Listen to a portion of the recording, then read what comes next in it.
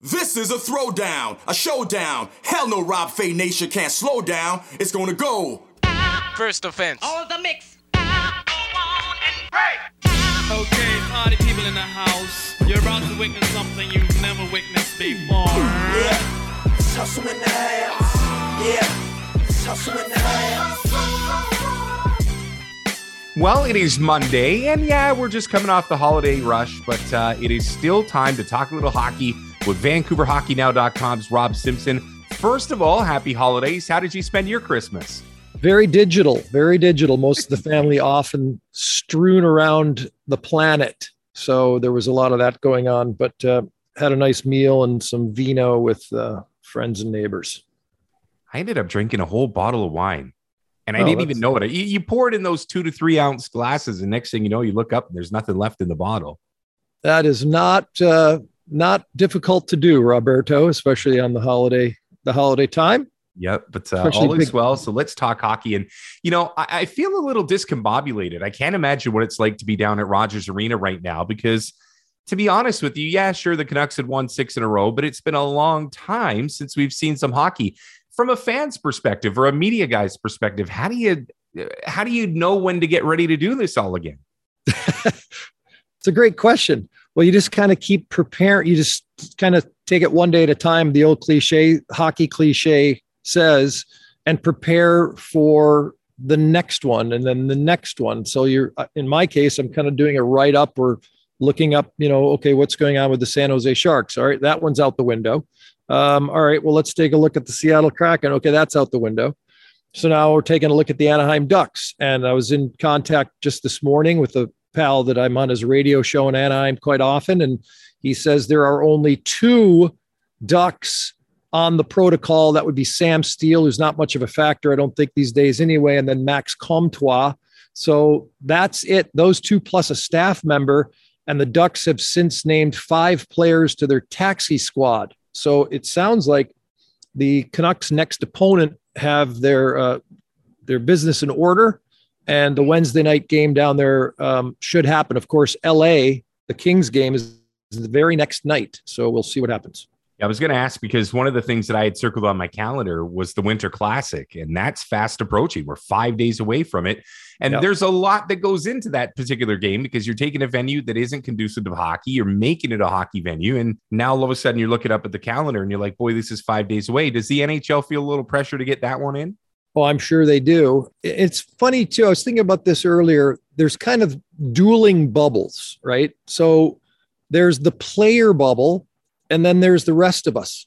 If the players are safe, quote unquote safe, healthy, and can get on the ice and play hockey, okay, check. That's the bottom line. Because obviously we've played in bubbles before, and it's not like it's going to stay that way forever again. But in the meantime, irregardless of what's happening outside their bubble, is, if they can get some games in, crowds, no crowds, regardless of what's swirling around them, let's do it. And as it relates to the Winter Classic, I mean, as we've discussed before, Rob, things are a little different south of the border in terms of how they're treating this thing. It sounds like I've heard the term COVID blizzard lately, which means it's flying all over and people are catching it, but it's kind of a common cold situation. So maybe we are approaching the endemic of the pandemic with this thing kind of petering out. Let's hope so. Yeah, the league definitely wants to, it's lost the Olympics. The All-Star Game's still on for Vegas in early February. This is a marquee event, as you've pointed out. I'm sure they want to play it under any circumstances possible, right? So I look at the Vancouver Canucks and I say to myself, they're in the province of British Columbia, and the pressure right now is on the federal and the provincial governments to do right by our communities. Rob, we'll get to the on-ice stuff in a second, but is there pressure being felt by this organization? I don't know if you can answer this firsthand, but would you imagine that there's a bit of pressure being felt by the Canucks organization that they get to run their business status quo with potentially 50% capacity, while places like gyms and smaller venues don't get that same luxury? Are they at least talking about that in that building, or are they just trying to keep out of that conversation as a whole? It hasn't been a huge topic of discussion. I mean, the 50% thing that we're at right now, well, here's the thing. Fluid is the word that has come up a few times just this morning at watching practice here about the situation. January 5th, in terms of the COVID mess, it's a long way off. Yeah. Like, things are changing every 8 hours, not every day or every 3 days. I mean, that's an eternity right now. January 5th against the New York Islanders. Who knows what the count is going to be out in society in terms of people that are sick? Who knows any of that stuff? It's so incredibly unpredictable. So the Islanders roll in here on the 4th for a game on the 5th. And if you were to ask me to make a prediction on that or put odds on it, I wouldn't be able to do it. So there's really your answer. I'm hoping that, 50% is great. I doubt this, but if it does start to improve dramatically and we realize this thing's not so deadly anymore, maybe we get to crank it back up. I would just think that I had this conversation just the other day. It's a politician's thing at this point because nobody wants deaths on their watch. And that's one of the things. And, we have to remember that as frustrated as we are, there have been deaths associated to COVID. And from a political standpoint, nobody wants to touch that. While you're on that, speaking of politicians, Commissioner Gary Bettman, he has to be a politician. He's a very good lawyer. Think about this. So they canceled the Olympics. This is something they gave up in the last CBA, a concession to the players. Players wanted to go. Owners in the league don't want to go, especially to China. There's too many risks. You can go on and on and on about all the reasons that the National Hockey League does not want to go to the Olympics. However, they said, okay, you can go to the Olympics. Now they have their out. They've already utilized it from a public relations standpoint, that relationship standpoint, league to players. Gary and the league, they have to really keep dotting their I's, crossing their T's, being very methodical. Because suddenly, if they do what Steve Yzerman wants you to do and what the National Football League is doing and saying, hey, you know what? Why are we testing asymptomatic players that have a common cold? Why are we caring about positive tests that aren't really impacting anybody? Guess what? That's like saying, oh, you know what? It's not really that big a deal. We just canceled the Olympics. So you know what? Let's just keep this going. Let's just keep that factors in, bud. And don't for a second think it doesn't, that they have to be very pragmatic and really stay on it, because they just got away with highway robbery, if you will, by saying, oh, this is such a mess. We're not going to go to the Olympics. There's that. And also just avoiding, the legal elements of it, because let's say 95% of the players have a common cold, but one guy gets gravely ill. And I'm not going to say dies, but, never can play hockey again, kind of like a Brandon Sutter situation, long haul. Very unlikely given the situation the way it is right now, but not entirely out of the question. This is a league that's has tried to avoid concussion lawsuits in the past, has been involved with them, is taking measures to save owners money in whatever way, shape, or form they can. So they also, for that reason, to be a little less cynical, they have to be pragmatic, and they have to make sure that everyone's taken care of and covered. I didn't even think of that. That's why you come on this fine show, Rob Simpson, to bring me those little tidbits that makes me think about it, because it makes total sense. You kind of just piece the whole thing together. And, for fans, that's got to be a little bit frustrating. But for Gary Bettman and company, that's exactly what you do. Yep. Let's talk about the Vancouver Canucks here really quickly, because they are going to get back on the ice. They are going to start to play games, and they are going to try to live up to these ungodly expectations that this fan base suddenly has of them. I mean, all of a sudden, they're world beaters. They got Bruce Boudreau. They've won 6 in a row. They're climbing the standings. Life is good. And I guess the out is if they don't hit the ground running, it was because of the break. But heaven help me if they win 2 more games, because now this city's going to be completely on fire. Is the expectation for this team almost too high? It was maybe starting to get there, but I don't think so. I think based on recent history, the fandom is relatively cautious. All we hear about is negativity. And I don't necessarily think that's the case at this point, but I think there's a certain level of caution about getting too excited. As it relates to coming out of this break and playing an Anaheim Ducks team that is kind of, earlier in the season beaten the Vancouver Canucks and has some incredible young talent, Troy Terry and Trevor Zegras and Max. You can go through the list of these first rounders this team's accumulated. We're all in it's like bad ice. You always say, well, how was the ice? The ice was horrible. Well, guess what? Both teams have to play on the bad ice. Same thing. Both teams are coming out of the break. So you can't use this as an excuse and say, oh, well, we it screwed up our momentum.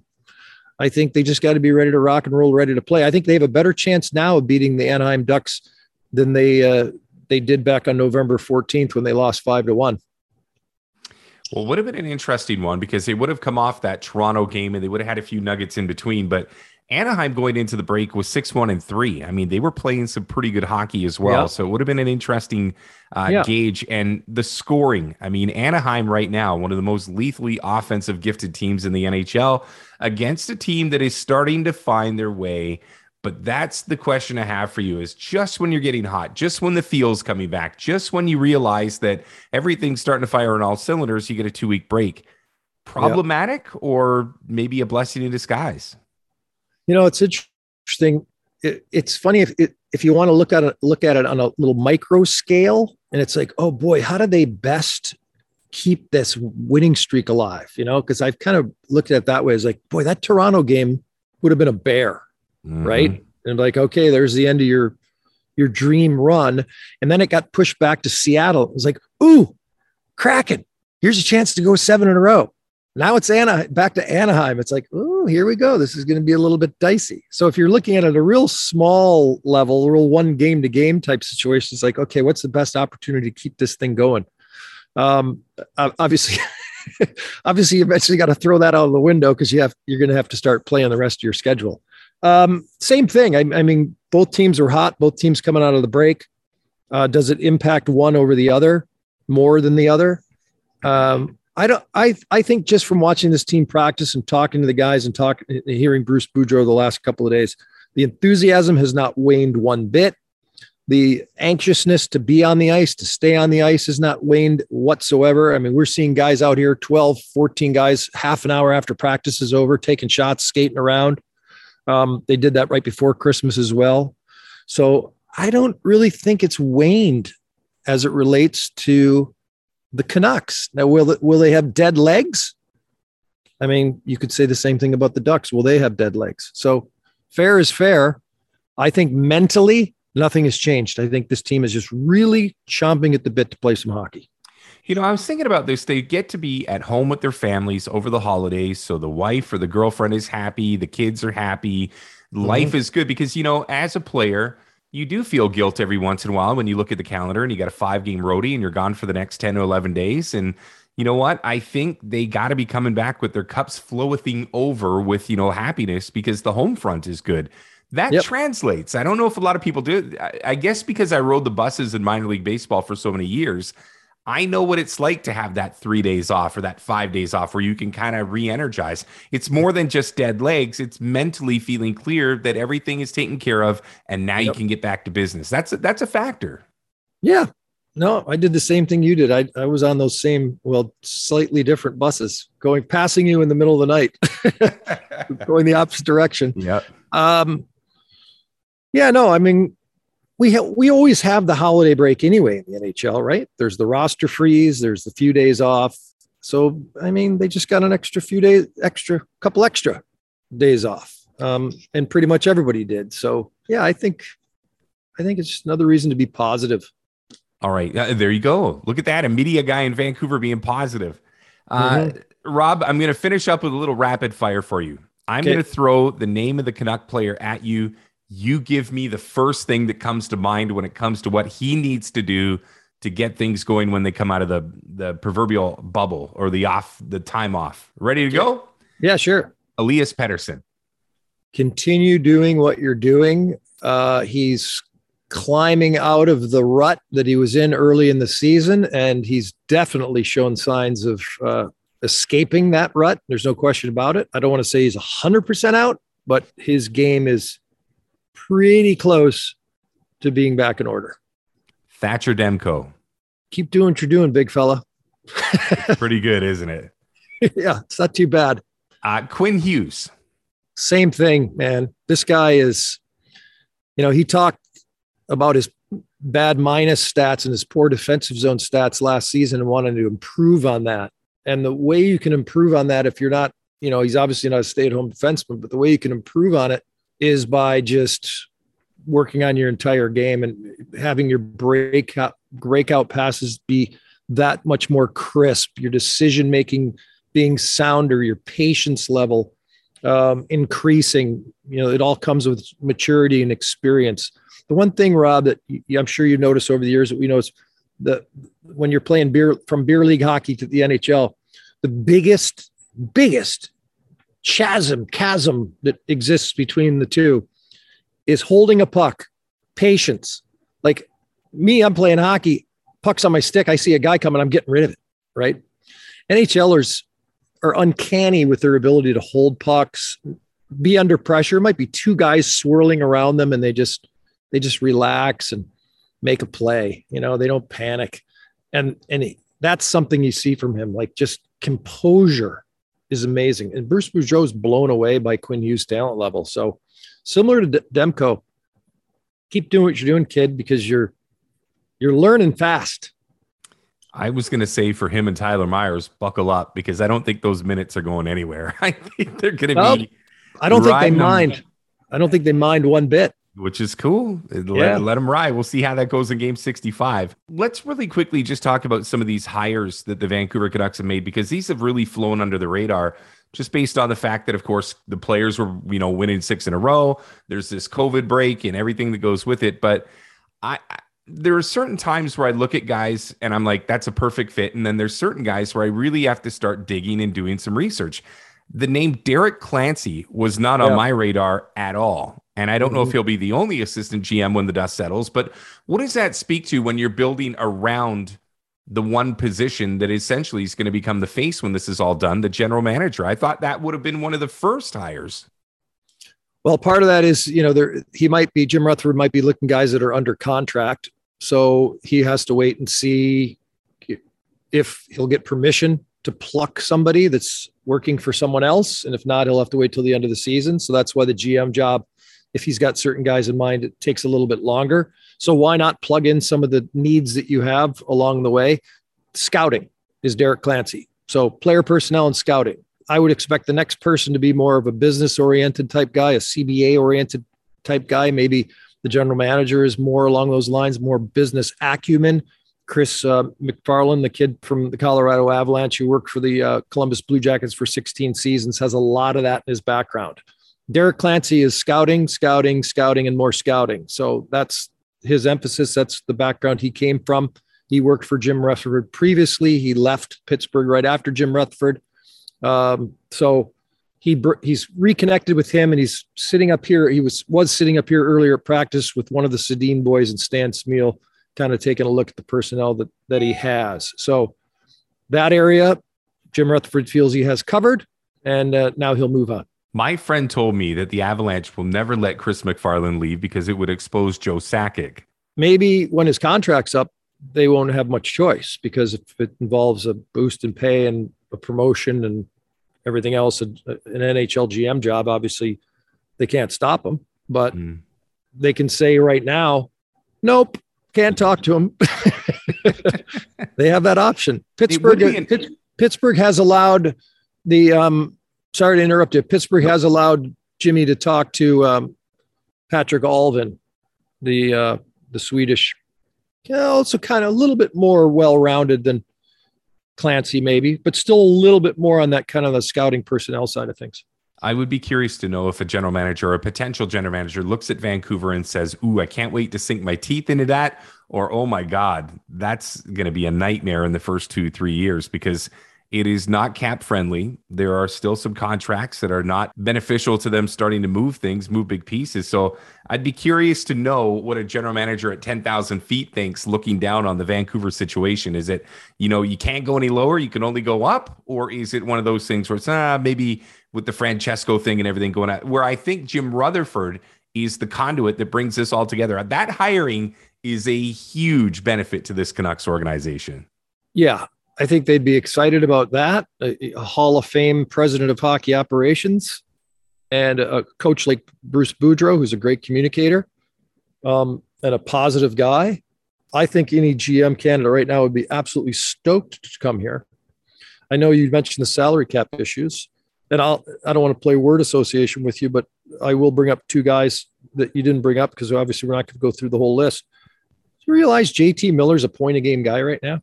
Yep. He's 32 points in 31 games. And he was out here doing extra work all by himself. Last guy off the ice today.